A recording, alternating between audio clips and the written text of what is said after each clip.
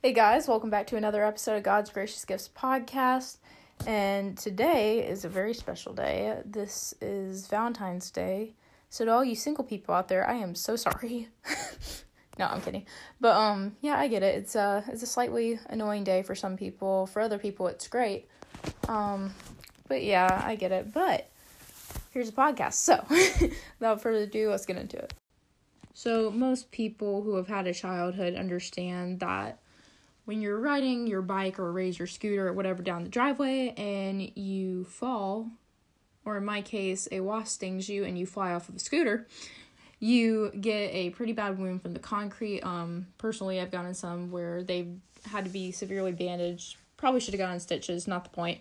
But if we want those wounds to heal, like my parents, for me, they had to use a lot of gauze padding and Neosporin, and then it would be painful to take the padding off, but I had to keep doing it because I was a child who decided to fall off her bike 30 times. So through all of that, the wounds had to heal somewhere. And so going into the topic, if we want God to heal our wounds, we got to stop hiding them from him. Because if we hide wounds, it's, number one, from God, it's not working. He knows, okay? And then two, an untreated wound, in reality, it leads to infection. So when you're working against God and not allowing him to treat your wounds, they will get infected, just like physical wounds. Infections spread.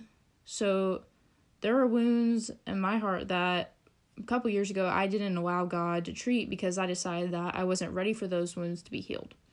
I wasn't ready to be treated, and God was trying to go in and fix things up, and wounds that run painfully deep definitely needed to be stitched up, and shocker, I didn't want the stitches.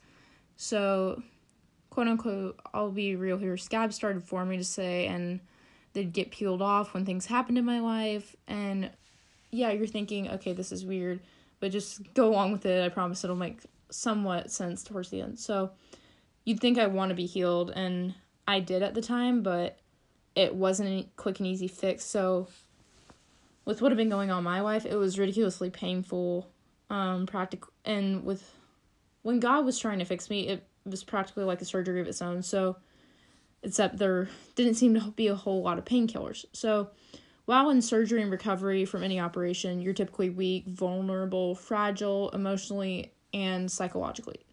Sometimes spiritually. There's risk. So, I was easily confused, and I know that I can screw up pretty easily, and I didn't want to take the time and effort to recover from the things that had happened to me. With anything like that, it can definitely be terrifying. And with trusting God, you typically, if you're human, you typically don't want to let God do open heart surgery because you know that in order to heal your heart, he's going to have to expose some stuff that you're not proud of. And then there's that fear that you might lose someone or something you care about as a consequence. And yeah, I was scared of that. I lost people that I would have taken a bullet for because I messed up big time, and like I would have suffered for them, but just a lot of stuff happened. So I was scared of losing myself in the process, which sounds stupid, but it happened. And luckily, thank God, I am not the same person I was a few months ago, even years ago, but thank God, because what I did was not good. It wasn't what you would think it was, but bottom line is I lost parts of myself that at the time I wanted to keep. A few months ago at a point, I had to stop doing certain things, break behavior patterns, and God's still working on me, obviously, and it is hard. It really is, because as a human, all you want to do is fight it, and even when you realize that you're trying to fight it, you can't find a reasonable answer to why it happens sometimes, with any behavior patterns. And like most people, don't like feeling weak, don't like losing.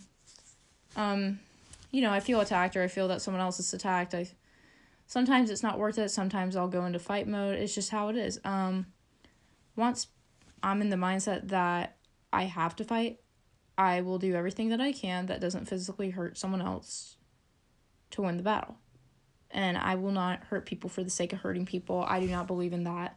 That is not how I live my life. I don't believe in starting physical fights. I believe if I'm attacked, I defend myself.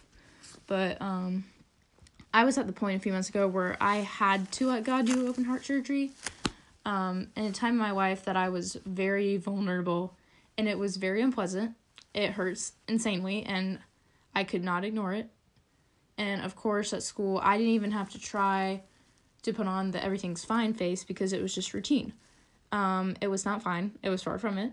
It hurt every single day. And yes, I was not completely alone. I did have friends, even though I lost a few, which was okay because it ended up being better off for me in the long run.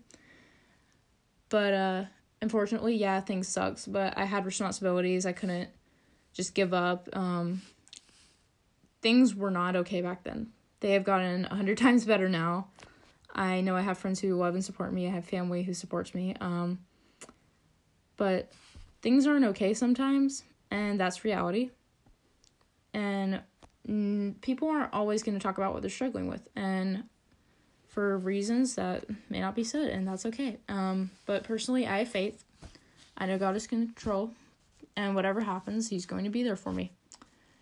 And God's not going to leave me, manipulate me, or mess me over. I'm aware God's got me, and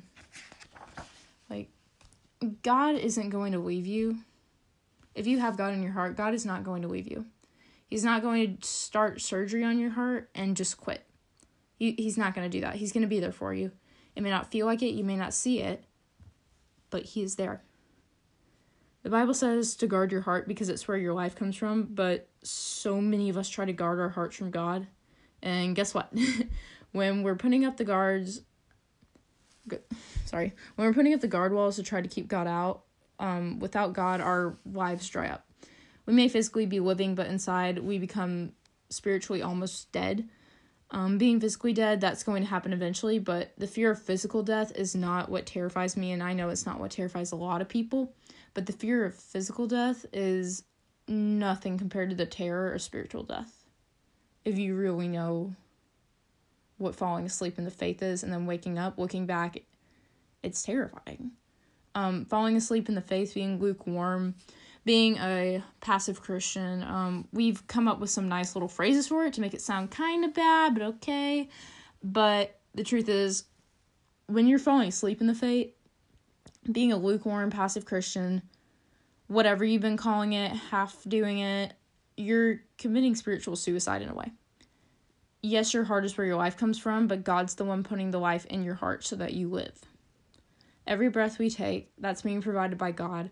God wants to live within every single one of us. He wants to open up our hearts to Him. God is the giver of life. The heart is where your life comes from. That's why we're told to let God into our hearts, so that we can have an abundance of life. You want your bodily source of life to heal? Let the source of eternal life enter. If you're spiritually dead, you'll need a spiritual revival. Read the Bible, worship, and talk with God. Don't forget to listen for His voice. And the verse for this is Proverbs 4:23. Above all else, guard your heart, for everything you do flows from it. So with that, just wanted to share that with y'all. And hit us up on Anchor, on the voice messages. If y'all have any questions, comments, topic ideas that you want us to go into versus you want us to break down. And we will see y'all next week.